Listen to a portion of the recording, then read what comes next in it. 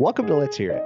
Let's Hear It is a podcast for and about the field of foundation and nonprofit communications, produced by its two co-hosts, Eric Brown and Kirk Brown.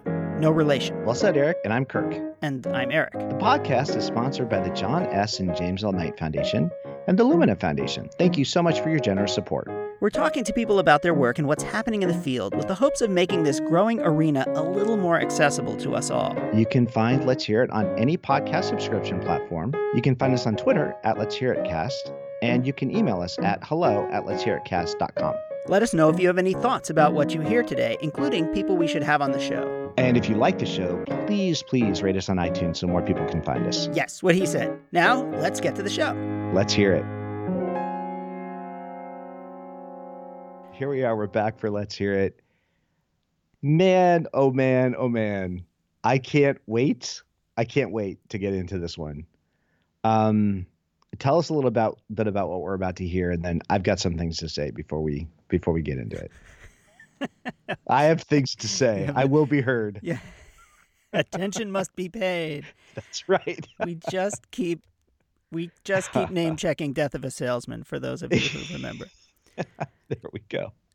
I interviewed Ben McBride, who is the co-director of PICO, which is an organization, a grassroots advocacy organization that is an organization that brings together faith-based organizations. So it is more of a kind of a collaborative organization than anything else. And Ben is also a pastor. And Ben and I met in Cuba. We met in Havana. Man, I just stop it right now. I know. I'm sorry. We met in Havana. Wow, Ben and I will always have Havana. We met in Cuba. We were on an educational trip working on othering and belonging, which I won't get too much into the trip, but it was led by John A. Powell, who we will also, if the stars align, have on this podcast in the not too distant future. And right. John he leads the Haas Institute, an institute at Berkeley, the Haas Institute at Berkeley, working on race and equity and social change. And John Powell is kind of like the Yoda of this work. And Ben works with him, and Ben attended this week-long symposium in Havana. And that's how we met. And we spent a lot of time together on planes and trains and automobiles, and we drank rum together, and we spent a lot of time talking. And we had, I've been telling people, I had more authentic conversations about race in 1 week than I had in my previous half a decade plus. And maybe that's a shame, but it's the truth, and it was really meaningful for me. And so I said to Ben, we just have to recreate these conversations that we had in 30 minutes. And you're like, all right, let's do it. And this was our game attempt to do that.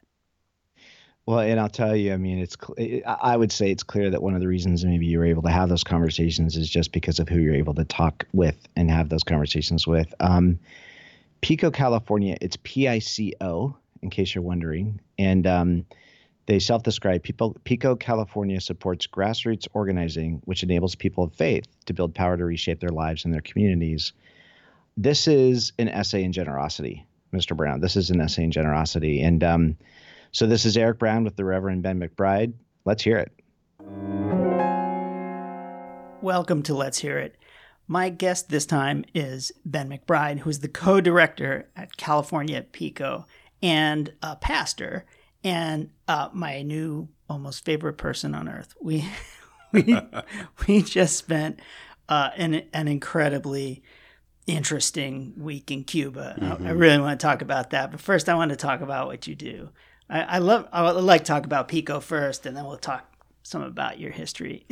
I've had so much fun getting to know you, Ben. I just can't stand it. Oh, you as well. It was a fantastic opportunity to get a chance to spend some time. So let's start by talking about PICO. What does it mean to be the co-director, and how do you share your toys with your co-director?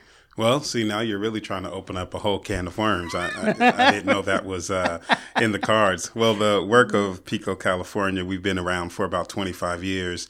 It is a network of organizations that are working together to try to organize people in faith institutions and in communities to try to bring about social change by impacting existing systems and structures. But I think at the root of it, we're trying to really figure out what does it mean to expand belonging for the state of California, a progressive state that has all of the markings and politics to suggest it is an inclusive place.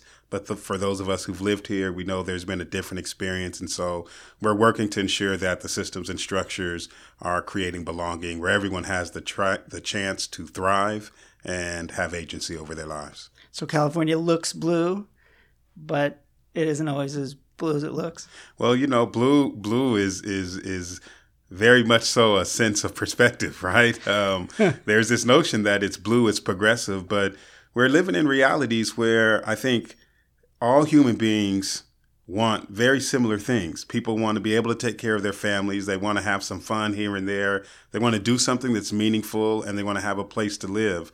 And so when you throw all of those people with a bunch of different stories into a state, we all got here at different times, different ancestors brought us here for different reasons. And oftentimes those stories go unaddressed and not talked about. And so we end up with systems and structures that, although many of us might agree with the same idea as to the kind of communities we want to live in, we haven't learned how to really create the communities that enable us to live amongst one another in peace. So we're hoping that we can help people, particularly those who are anchored by a sense of values, figure out how they might be able to serve that cause.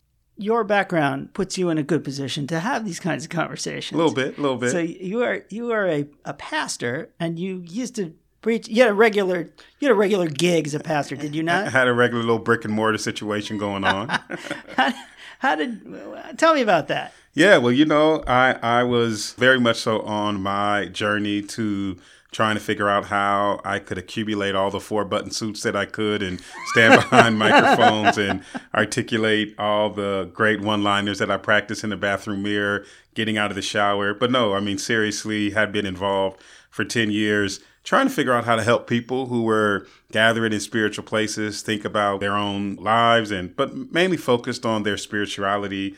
But I think in 2006 was the year that I was pastoring in the city of Oakland, and we had 148 murders that year.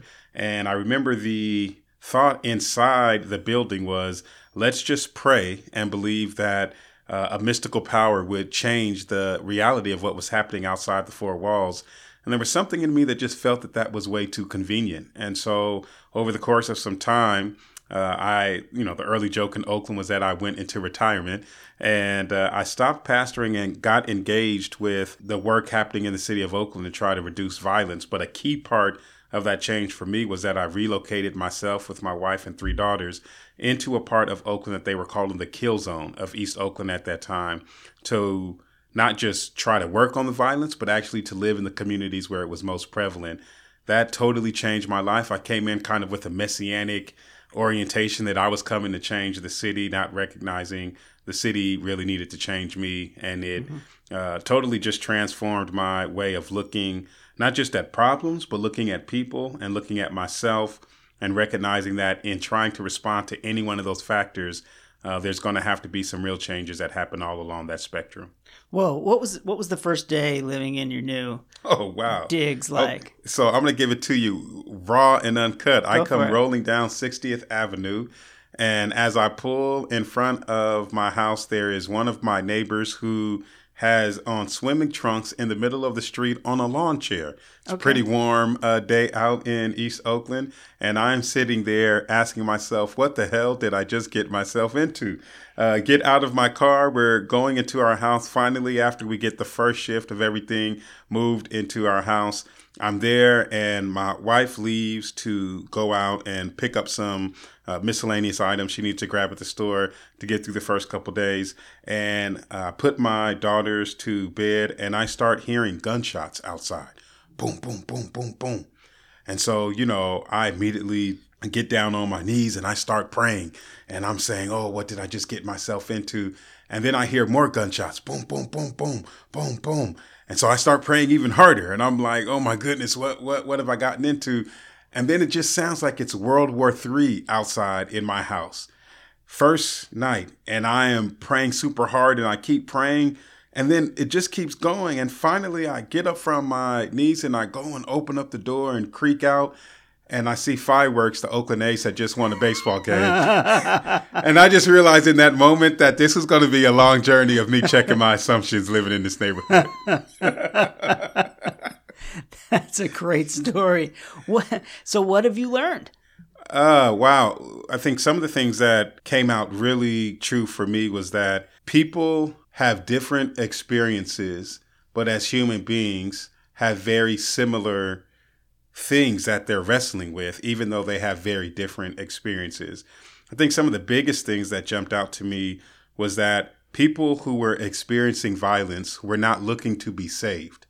They weren't looking for saviors. They were looking for the opportunities to change their own dynamics in ways that were meaningful for them, ways that were accessible to them, but they were very much so open to help. What I also learned was that most young men who were involved in gun violence were involved in gun violence because the adults that they were in relationship with did not make them feel safe. So they picked up a gun not because they were violent, but actually because they were afraid and because the adults in their community did not provide them the security that was necessary. The police department didn't provide them security. The school system didn't provide them security, and their own families, many of them, didn't provide them security. And so I had to reorient myself to think about gun violence not as these super predators, as we heard from Senator Clinton years ago, or even the ways in which the media might characterize these individuals, but to see them as who they were, beautiful human beings who were living amid some great challenges, who were afraid, whose humanity needed to be seen, whose agency needed to be respected, that they actually had the potential in them to change what needed to happen in their communities. And all I needed to do was to figure out how to help serve that, how to learn, and to really understand what partnership could look like, and realize that the only people that could stop the violence in Oakland were the young men themselves. You and I have had a lot of conversations around this topic, some of them over the second or third rum in Havana on long bus rides and in other settings. And we've just now come out of two extremely painful and violent weekends in the United States after we got back. And we were having this conversation in the middle of August or the beginning of August. I have no idea when it's going to air, but you could make the point that a lot of the violence coming out of these men, and they've all been men, might have happened as a result of people feeling afraid. I don't want to belabor this at all, but are there parallels or lessons to be learned as we look across violence in America? I think there is an important conversation to be had around why is it in this country, not like many other countries, developed countries around the world, are we a country that is so enamored with guns and with violence? It is really, for those of us who have traveled, been blessed to travel, an absurd reality to think that the only way we can find safety is by having more guns in the country than you have people. That aside is a whole conversation within itself that is worth its own deep engagement and reflection. But I think alongside of it, one of the important things that I've been reflecting on, and I think we're going to need to continue to reflect, because whenever this is aired, unfortunately, there will have been many more mass shootings that have happened. But what we recognize is that the majority of gun violence that's happening in the U.S. are not mass shootings. Right. They are shootings that are happening in communal violence dynamics on a daily basis. And I think what it's coming down to is the fact that human beings who don't believe that they belong are going to engage with other human beings in ways that are informed by that sense of a lack of identity and a sense of not having belonging. And so I think when we think about what the answers are, when we, in a small case study, wanted to respond to violence in Oakland, it wasn't through gun policy. In my neighborhood, I asked one of the young men, how can I get a gun? And he told me, I can have one for you within 4 hours. And it wasn't through a legal thing, and a background check wasn't going to change it. He was going to get it through a whole nother set of means. So gun policy alone is not really what's going to impact the conversation.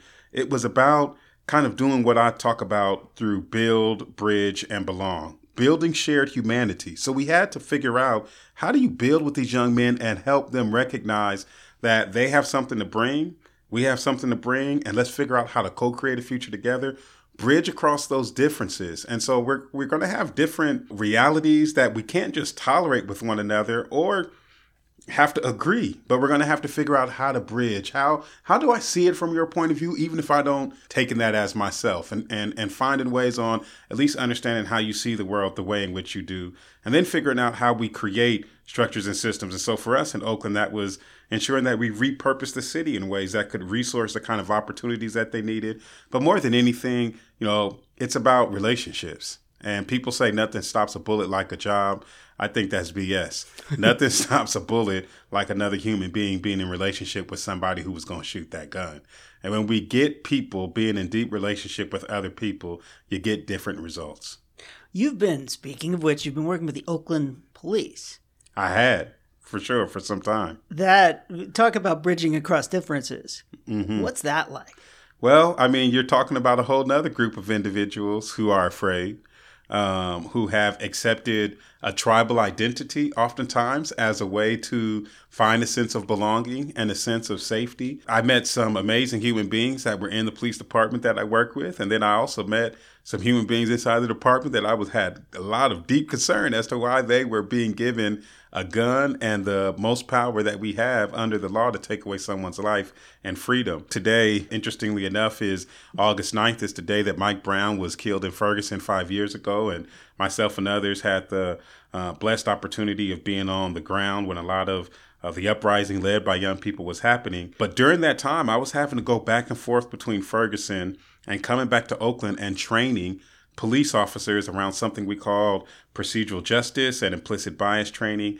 And what I found in that was that very similarly to the young men who were involved in communal gun violence, once the police officers felt like they were seen as human beings, and there was someone who was willing to disassociate them as a human being from the system that they were employed in, be hard on the system, but be soft on the people, there became this amazing opportunity for us to identify and access new possibilities, new ways that they could behave, new ways that they would even be willing to challenge their institution when they felt that they were seen and you were offering them a new place to belong. It was hard work to do because I come into that story with my own trauma and my family, my own story of police violence. But what it taught in me was this notion that in order for us to get to some of the solutions we want to get to in the future, it is going to require some of us to have to do the work of how do we move past our own trauma so that we can actually serve the cause of bridging and creating new opportunities. It's not for everybody, but it is for some people, and we need to figure out who those some people are and ensure that they're engaged in that kind of work. But we've had conversations on this show about seeing, and it seems like the first step to good communications is actually seeing. Mm-hmm. You have to understand who it is you're speaking with. You have to, in one way or another, take in their reality into your own. And these days, in the current political climate, as they would say, that's really hard to do because a lot of what we're seeing makes us angry. Yeah. But I mean, like what I say oftentimes, though, too, is that I know that we're all like getting rightfully so pissed off at what's happening. The discourses in the toilet, we've got a crazy person in the White House. There's a whole lot of traumatic things happening before. And we have been here before. We've been here before, right? In the third country. Like this is another episode, I mean, people love to say these are isolated episodes. These are isolated episodes. I'm like, well, when you get enough isolated episodes together, you have a series, right? Like this is a series that we've had for some time. And what we have learned in our story over the last 250 to 300 years is that in moments like these, the only way that we find our way out of them is by people who help us rise to our greater selves, to reimagine the way in which we think about the win, to re-understand the way in which we think about the collective, to tell new stories, to offer new themes that invite people to see and then to ultimately move into different ways of standing up for one another, which means that we're going to have to build bridges with people, not just people we like, or the people who agree with us, or the people who share our political persuasion, but you can also figure out how to see the humanity of people with whom you differ from. It's not as hard as I think sometimes we make it to be, but it does require us to take some risks and be vulnerable. And, there is a certain level of risk aversion that comes with the equation of what it means to be a successful American that I think a lot of folks in the U.S. digest. But I think if we would find a way to, maybe you ain't got to drink a whole cup of risk, but maybe you can put a little risk in your security coffee. We can find some way to take some steps that you might not be able to take right now. On that note, we're going to break for just a moment. Cool. And we're going to come back and we're going to go even deeper. We're going to talk about race. All right, good. You're listening to Let's Hear It, a podcast about foundation and nonprofit communications, hosted by Kirk Brown and Eric Brown. Let's Hear It is made possible through the generous support of the John S. and James L. Knight Foundation and the Lumina Foundation.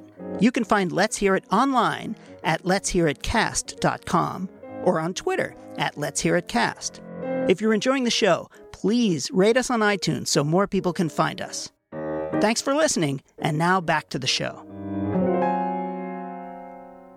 And we're back with Ben McBride, co-director of PICO, California. And we are about to get serious.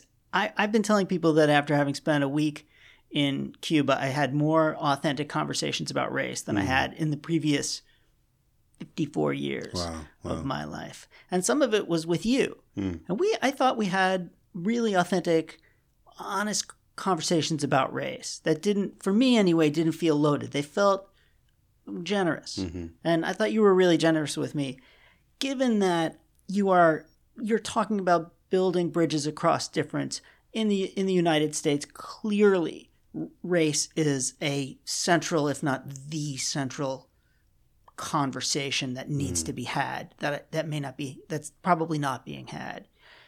Do you agree with that? And let's just have this conversation. We were talking. We were in Havana. I was like, oh man, we could just have the conversation. If we would only had the tape recorder on. I don't know that we could recreate this conversation, but I'd love to get it started. Dr. Jennifer Eberhard out of Stanford says that the studies tell us that when we start engaging in conversations about race, our bodies have the same physiological response as if we're getting ready to be in the middle of a fight. Like that is the degree of racial anxiety that most of us are carrying around on a daily basis because we haven't been offered a story or practices on how we connect around what has been a very painful and awful story, not just in the back, but even coming up into the present. The challenge of it is, I think, when you get into the notions of race is what you see depends on where you're standing. It's that powerful C.S. Lewis quote. So people are seeing the world and seeing the notions of the country around race based upon how they're brought up, the practices of their family. And these experiences are very, very different. Now, I think we're in this moment right now where we got to figure out what we're going to do, right, as we're on this journey of becoming, because the reality is, there are a lot of white folks who are starting to wake up to the notion that white supremacy and racism is a real thing in the United States of America, that it's not a KKK hood, that it's not a skinhead with the big leather boots on, but that it can look like, orange tan and blonde hair in the highest office in the land. Or it can look in a lot of different ways. So there are people that are coming awaken to that. And then you got a lot of black folks and other people of color who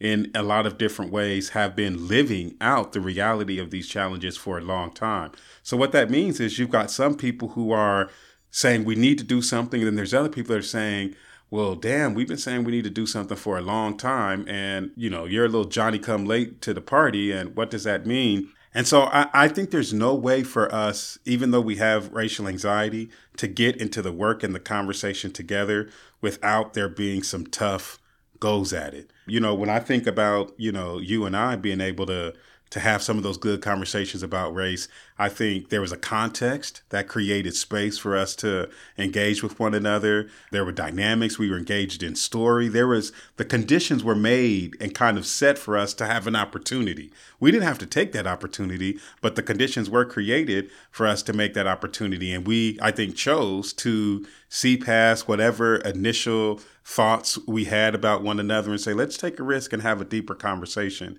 We need to figure out in the United States how we create the conditions whereby people can begin to have some of these same experiences. Without those conditions, I think it's going to be pretty difficult for us to make some strides around race. And I think one of those big ways is going to be just getting clear on the story that we're talking about, on how we got where we got. But if we're all operating from a different history, it's going to be really hard to talk about a shared present. Mm-hmm. What's your story?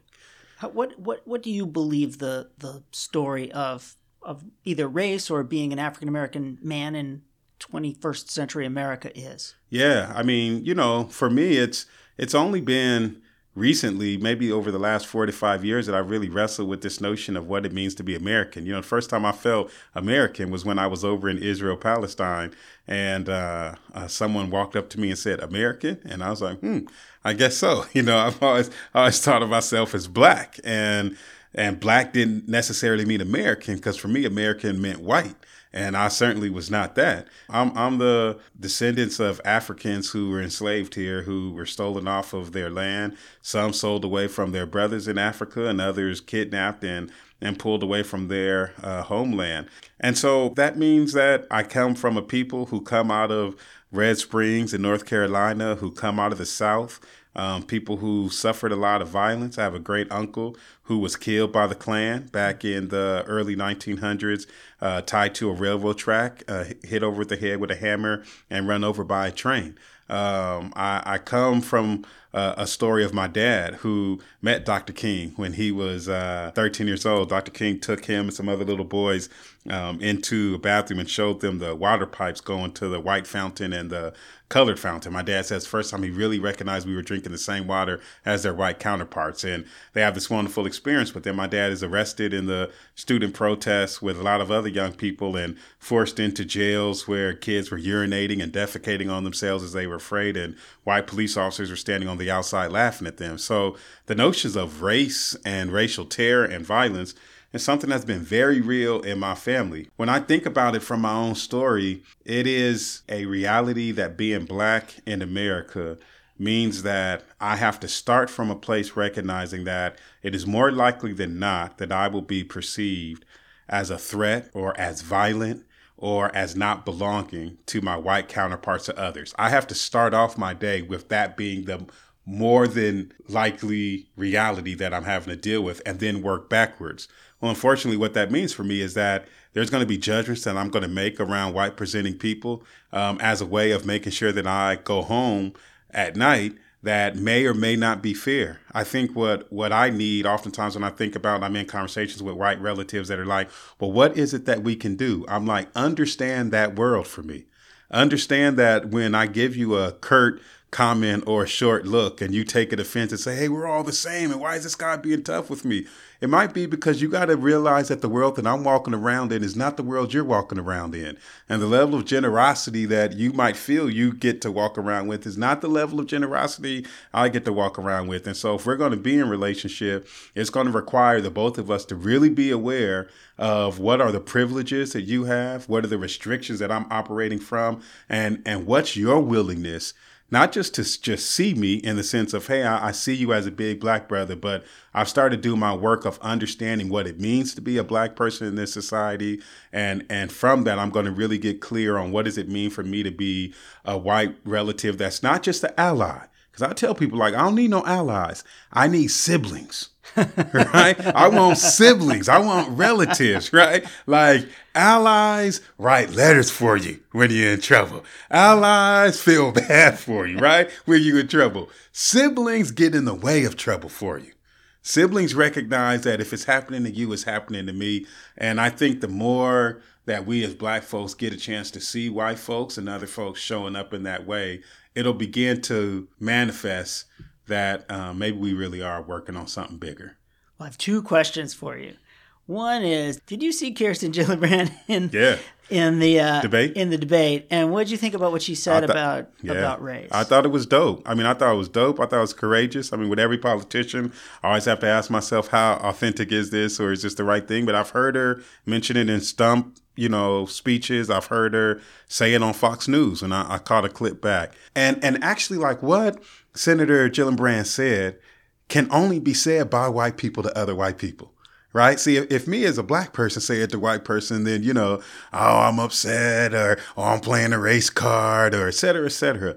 We need other white folks to speak with other white folks who have done the history and say, hey, listen, talking about racism and the reality of racial injustice does not disappear the reality that white people also have struggles and challenges in the world. Black people have not been saying generally that white folks don't have any struggles in the world. What we've been talking about is there is a very systematic way in which we are being impacted by racism and white supremacy that is different. Different doesn't have to mean deficient. It just means different. I think Senator Gillibrand really demonstrated something that I hope a lot of our white relatives can pick up on this notion, because one of the things that I saw, I don't know, I can't see it as a white person. I can only see it from how I see it, right? But the one thing that I felt like kind of came across was that she didn't give it with a level of condescension. She didn't give it with a level of arrogance, or, I've read the latest anti-racism book, so now I'm the genius and I get to correct everybody. But the way in which I heard it from her was giving it in a way of understanding. And I think, black people, we talk about race every day. I was talking with my white homies before. He said, how much do y'all talk? He was like, you talk about race every day? I said, every day. When I go home, if not through text messages during the day, I've had 3 to 4 conversations about race in my family every day. And that has happened every day of the week, except when we're on vacation, for the last 40 plus years of my life. And he said, wow, in my family, we never talk about race. So I think when we're like, what needs to change? It's that. Right. It's not what happens outside. But if those conversations are happening inside, then I think it creates the kind of story and narrative that the senator gave. And wow, what a world would be if we were all able to tell a similar story that is about this notion of making sure that we all can thrive. And she was talking about understanding that just her race offered her a privilege, yep, but on its face, mm-hmm, and that by understanding that, she can better understand how the issue of race exists in America and what you can start to do about it. Is that a general characterization of this? I think that's what she gave to us. She gave the framework of helping white folks also recognize that they too have pain, but that the pain is different. Yeah. And that there are systemic ways in which blacks and others are being impacted, and to just understand that. And what would it look like, man? And I think that's what she was pointing to. Let's start working on some solutions that can directly get at the heart of what has been the practice of racism in this country for the last 300 years, recognizing this was our message in Black Lives Matter, that when Black lives matter, then all lives will matter. So if the same challenges that are happening for our white relatives that have been involved in the opioid crisis over the last couple of years, been happening for black folks over the last 30 to 40 years. It just wasn't a crisis. Crack wasn't seen as a crisis of health. Crack was seen as a crisis of crime. But if we can figure out how to respond to some of these things together, it'll help us be responsive to all of the challenges that people are feeling. The last question I'll pose to you is around narrative, because we've been talking about everyone and their cousin wants to shift the narrative on this and shift the narrative on that, but you can't just issue a press release to say that the narrative has been shifted. How do you start to change the way people's minds work when they talk about this issue? And we want to shift the narrative on race. We also want to shift the narrative what is right versus left, and how do you deal with how do you move forward? What do you say to people who say, Ben, let's shift the narrative, go, Yeah. How do you react to that? That's a big question. It's something I've raised to you a lot, and we talked about it a lot in some of our initial conversations. I think shifting the narrative is super important because we all behave the way in which we do based upon whatever stories are informing us, right? Like I use this example all the time where I say, we will walk and cross the street because someone told us somewhere that somebody else said somewhere that if you walk between the two white lines on the asphalt, this vehicle that is traveling at 35 miles an hour will stop and will not run you over. And we all risk our lives every day because somebody told us that story. Now, none of us knows who told us the story exactly and when they told us, but somehow we believe that story. And then we saw people practicing that story and they weren't getting run down. And every now and again, you'll see somebody get hit or almost hit, but it never throws off the story because you've seen enough people tell you the story and live the story to make you feel like it works. And we're able to move around in society and navigate people walking and cars moving in that way. I think when I think about shifting the narrative, I'm asking myself, what are the new stories that need to be told?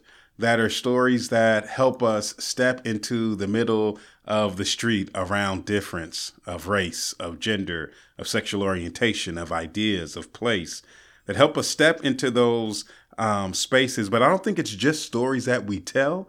They also have to be stories that people see people practicing, so that people are hearing a story and then they're seeing a story practice in the way that's going, those people still haven't died. They haven't been run over. They've been able to find some level of success. So it does make me wonder, like, how are we putting out into the atmosphere and into society stories that are really helping to affirm the best of who we can be, stories that are helping us to really do some real reconciliation around our history, that are helping everyone recognize how we got here, but then stories that are helping us figure out where we need to go. And that's where I think powerful things like movies and digital media and other ways really help people begin to get a new kind of future. You know, I'm a science fiction fan, and I'm glad because we're finally starting to get some science fiction that actually have black people in the future. You know, I used to laugh and go, man, what's the matter with all the white people in science fiction? They'll never have no black people in the future.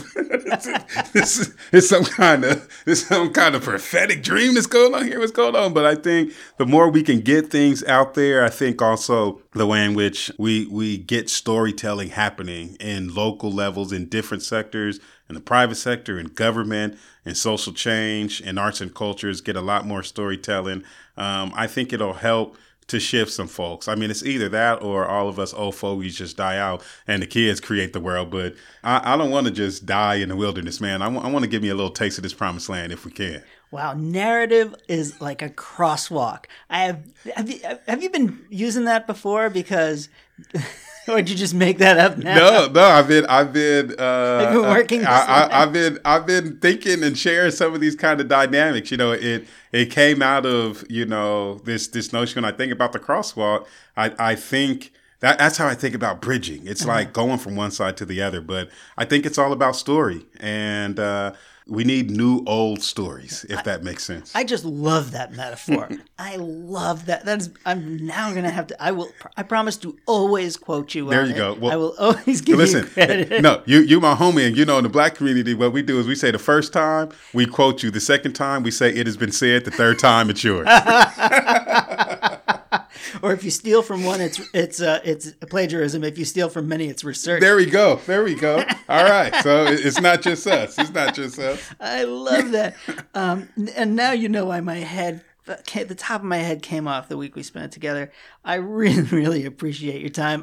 We're going to have to come back and do more of this because we haven't even gotten started. Ben McBride, thank you so very much. That was fabulous. Thanks, Eric. Okay, everybody, and here we're back. Wow, Eric Brown with the Reverend Ben McBride from Pico, California. Eric, one of your new favorite people on earth, and wow. You know, of all of the directions we can go, of course, our podcast is nominally about communications, but I feel like it's taking some really good we turns. never talk about communications. So one of the comments I want to make is that every bit of the language, every bit of the words, every bit of the framing, I mean, clearly there's the intelligence and intention underneath it, but just starting from that first conversation where Pico is about expanding what it is to belong, I'm at the edge of my seat just listening to Ben talk about what all of that means in terms of the work and his background with it. I love that balance between how he's framing the work and then how he's coming at it from a deeply personal place. It was astounding. And again, so generous in his willingness to go through this journey with you. It was really something to listen to. It was an honest conversation. It wasn't quite the rum-soaked conversations we had on the Malecon in Havana, but it got pretty honest. And that's just the kind of person he is. I think that's probably what makes him a great pastor, is that people can talk to him and he can speak with them with real authenticity. And I have to tell you, actually, so we always joke about how we never actually get to the communications part. That's kind of not true. Yeah, sure. Because I learned from Ben and I learned from John Powell, and I've been spending a lot of time thinking about this narrative business that everyone keeps talking about. Every narrative this and narrative that, without fully understanding myself what we mean by that. But the one thing that I do believe that we must do is to come up with a new way to communicate and to tell stories about what can be, about what the possibilities are, rather than reducing everything into a zero-sum game in which there are winners and losers, and in which as soon as you win something, you have to defend it because the losers feel like they lost. And that's not what Ben is talking about. Ben is talking about building bridges across differences that co-create, in which people have an opportunity to co-create a better future. And co-create means people across differences work together to create something in which they both feel like, or which they all feel like, winners. That's where the narrative shift, however you want to define it, has to go, if you ask me. And I learned that from Ben, and I learned that from John, and I'm learning it from people every single day who are teaching me how we have to think about new ways of expressing ourselves and building these bridges. I know it sounds so optimistic and so, people will say I'm naive, that you have to smite the enemy, but I don't think it's gotten us far enough. Well, and interestingly, this would be one of my critiques of philanthropy, as we've both experienced it. Most of the philanthropy that I'm aware of has no problem trying to engage in the impossible. Let's solve poverty. Let's change education. But philanthropy hates to do what's hard. It's really interesting. So I want to do the impossible, but I want to leverage my investments so I know that things are happening. And what I hear you describing, what I hear you and Ben talking about, is actually doing the work. And so how I've talked with you about, you've got this 20-minute moment always. And I think that in Havana, your 20-minute moment started like with the first rum, that was delivered, it sounds like. No, the first rum took less than 20 minutes to drink. That's what I assure you. So this is the 11-minute moment, because that's where Ben starts talking about this build, bridge, and belong idea. And oh my gosh, everything about that. I love the alliteration. I love that it feels meaningful and real. I love that it feels right. But he starts talking about this idea of we've got to build a shared humanity. We've got to bridge across our differences. And then we've got to really think about how we create the structures and systems that, he was talking about in the case of his work in Oakland, repurposes the city. Allows people to be in relationship. And it's funny because we talk about that. You can talk about that as narrative. He uses story a lot. He talked about story a lot. But it also feels like there's a real element here where you've got to be willing to actually get into the field and do the work. And I feel like we've been hearing that from people throughout the podcast, and I think somehow accidentally in terms of how we've brought people on to talk with this, but it feels like there's a consistent drumbeat of perspective that the change is really happening based on the day in, day out commitment people are making to actually really take up these challenges and work at them from a very strong sense of place. Do you think that that's a fair comment, or how would you characterize that in terms of what you're hearing Ben talk about? Yeah. It's a very fair comment. The obvious next question is, okay, how do you take that sense of place and extend it to a more, I don't know if you want to call it a metaphysical place, but a place that isn't bound by space. And I know that it's possible. I swear. I swear I know it's possible. And, Ben he is doing it in place, but he is also doing it he's doing difficult things. I mean, working with the Oakland police. Yes, right. Yeah. Is not an easy thing. And there are many people in the Oakland community who feel very alienated by the police. Yeah. And he is finding ways to build bridges. It is not easy. It doesn't always go smoothly, and he doesn't always enjoy everyone whom he's working with. But I do believe he's making a difference. And those are the kinds of differences, perhaps, that, okay, maybe let's think about it a different way, which is that people do it in places all over the place. And you bring that together at some point. These threads come together in a way that builds a true movement that does bridge across differences, that comes up with a new way to address some of these seemingly intractable challenges that we have all, well, that many, many people have grappled with for a long time with not nearly as much success as they would have hoped. Right. How does this pyramid of individual relationships grow up and expand to become the thing that actually defines our reality instead of it's just kind of at the margins? You know, it's funny. He and talking about that work with the Oakland police and, you know, again, describing it, bridging across differences. I love how he says, yep, this is another group of individuals who are afraid. And they've accepted a tribal identity as a way to find a sense of belonging and safety. And, you know, I realized after the Christchurch shootings, you know, in the spring, and again, just this horrible cadence of these shootings that are happening, there was an interview with Christian Picciolini, who was a former neo-Nazi and then has been talking about his transition away from white supremacy. And what he says in his interviews, he says, and what drew me in at 14 years old in 1987 was that I was searching for identity, community, and purpose. And so just this refrain about where does identity, community, and purpose come from, and what direction does that put you on? It feels like Ben is absolutely living in that. Now, part of his story, and he tells us many of his individual stories.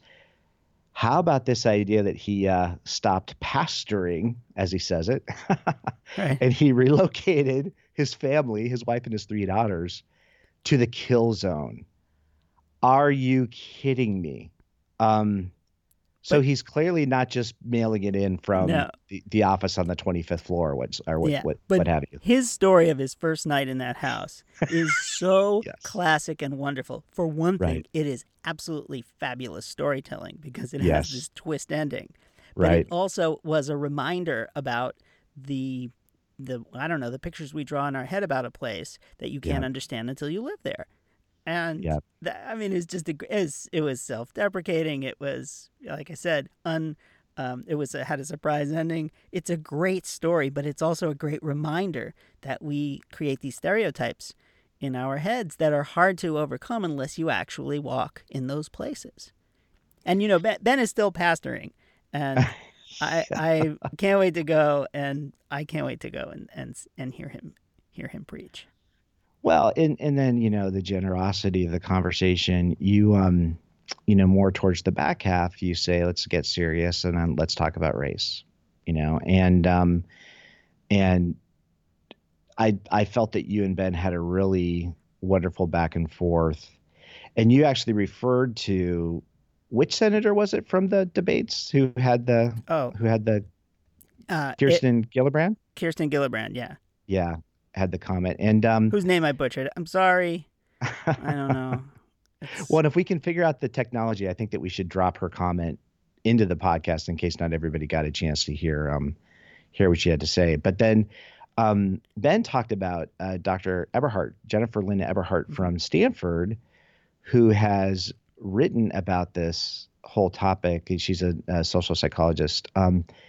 Saying that when we start talking about race, our bodies respond as if we're getting ready for a fight, that this whole piece is so deeply ingrained in us. And then we get the great quote, the C.S. Lewis aside, what you see depends on where you're standing. And so just how would you reflect on your chance, this opportunity to talk with Ben, both here, but also what you guys did in Cuba, and have that conversation, what you called, you know, some of the most authentic discussions about race that you've ever had a chance to have? Because, again, it was just really, really great to be able to listen in and participate in that part of what you guys were talking about. Well, let's put it this way. We certainly didn't feel like we were ready for a fight when we had this conversation. We were ready for engagement. And there was Ben is the least judgy person I've ever met. He just lets you express yourself, and he does that by expressing himself in an honest and thoughtful and caring way, so that you don't feel defensive or you don't feel the need to explain or all that stuff. Yeah. And you know, when Kirsten Gillibrand talks about privilege, it that is a very hard thing to talk about. And if you can be in a conversation with somebody across difference, and we're different, although we didn't get into the fun stuff where we realized how similar we were too. Our daughters are into the theater. His daughter goes to Boston University. I went to NYU, and they're working on. We had these conversations about what do we do with our kids when they go into the theater, and how do we feel about that? And we were both on the same page about letting them express themselves and that they're young and here's the opportunity. And like pretty soon we were like, yeah, we're like the same guy. How about us? So it's that too, and where you just feel camaraderie with somebody, and it enables you to have fun, interesting, candid conversations. Well, and that sensibility infuses off his work. I mean, he started the conversation there saying people want some more things. We want to take care of our families, have a bit of fun, do something that's meaningful, have a place to live. And then, towards the end, you're talking about, and I just love this turn. He said, we don't need allies. Like we've got plenty of allies. What we really need are siblings. And saying that, siblings get in the way of trouble. If it's happening for you, it's happening for me. If it's happening for you, it's happening for me. To me, I feel like that sensibility is what's underneath all of progressive communications as far as I'm concerned. This idea that we're trying to use the power of language and connection to help people understand that we are not separate and isolated, that there's a real shared resonance for all of this. But it's just beautiful, right? It's just beautiful. He's willing to talk about all this and tons of learning just hearing him go through everything. Absolutely. Well, if there's a theme, these themes kind of emerge. They are not anything we plan. It's better to be lucky than good, Kirk. Thank God for me. But you can extend from the conversation that I had with Dani Sandoval of La Vie, and if people haven't listened to that conversation, I really encourage you to go back and listen to, because what she is saying is a version of that, which is if you can really see somebody, then you can understand what you can communicate with them in a different way. You can think of them and treat them in a different way. And I think that's a version of what, or even maybe a precursor to what Ben is saying, which is that you can become somebody's sibling in that you will be willing to engage with them on by way of their needs. Yeah. And that's as opposed to standing apart from somebody and being their ally in some way. These concepts go together. I'm fully formed it, as you can obviously tell, but this notion of seeing and engaging on this other level, on a sibling level, feel like they're related, and that the more we feel like we understand people and can connect with them on a deep and emotional level, the harder it is to demonize them. No, I think you're so right. And I think to me, then you finish your conversation about narrative, and this whole conversation about narrative. And I think there's a really interesting nugget then underneath that whole consideration, because as we're playing with narrative and how stories shape us and how powerful they are, it feels like there's a very interesting balancing in that around what you're talking about, which is the seeing or the listening that's so crucial for us to actually understand how to communicate effectively. And I thought it was interesting, even when you were from the very beginning, when you were talking about Pico working in California, and you mentioned that California looks blue. And I thought that was such a beautiful illustration of this thing about language, where what do these words mean anyway? And Ben was like, blue is a sense of perspective, isn't it? Because there's a lot of us who live here who would say that there's a lot of, issues here that are just like any other place. And so what a conversation. Yeah, it's so exciting. So Ben McBride, Pico, California, some great references. We'll drop notes for some of the folks that he mentions. And even Dr. Eberhardt, has actually a new book out called Biased, where she's looking at this stuff. So we can drop a link to that in the notes for this episode too. But man, Eric, what a conversation. That was fun. Okay, everybody, that's it for this episode. Please let us know if you have any thoughts about what you heard today or people we should have on the show, and that definitely includes yourself. We'd like to thank Maggie Brown, our intrepid production coordinator, Sarah Morgan, our tireless social and digital media maven, John Ali, the tuneful and inspiring composer of our theme music. The John S. and James L. Knight Foundation, the Limited Foundation, and the Heinz Endowments, all for their generous support for this work. Oh, and check out Heinz's terrific podcast, We Can Be, hosted by Grant Oliphant at heinz.org/podcast. Absolutely. And we certainly thank today's guest and, of course, all of you for listening. And thank you, Mr. Brown. Oh, no. Thank you, Mr. Brown. Till next time. Let's hear it.